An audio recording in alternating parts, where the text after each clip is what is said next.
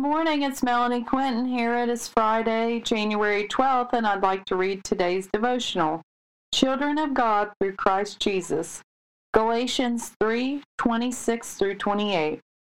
For you are all children of God through faith in Christ Jesus, and all who have been united with Christ in baptism have put on Christ, like putting on new clothes. There is no longer Jew or Gentile, slave or free, male and female, for you are all one in Christ Jesus. We are all children of God through the faith we have in Christ Jesus. We have been united with Christ in baptism. We have put on new clothes. We are not our old selves, so let your old ways pass away. Choose to pick up your cross and follow the new way with Christ today. We are not slaves to sin. We are set free through Christ. We are made in the Lord's image. We are one unit in Christ Jesus. Those who don't believe in the Lord Jesus are one unit in Satan's army. We can't serve both masters.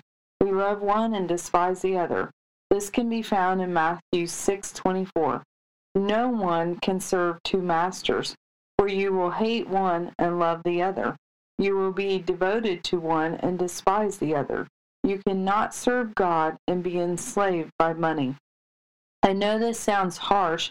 However, the word of Christ says we can't serve two masters. Choose the master you will serve today. Where do you need to die to self and pick up your cross? What cross have you been bearing? Is it yours to carry, or are you carrying yours and others? Remember to put your own oxygen mask on first. If we don't practice self-care, we can't practice other care. I thank the Lord He gives me insight to share with others. I know I can't do this on my own. Remember to thank God for all the things He has given you. Thank Him for all the things He has done.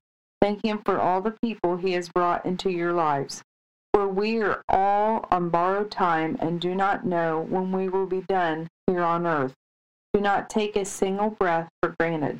Show appreciation for all things, for we need the good, the bad, and the ugly to discern what comes from God and what is an attack from the devil.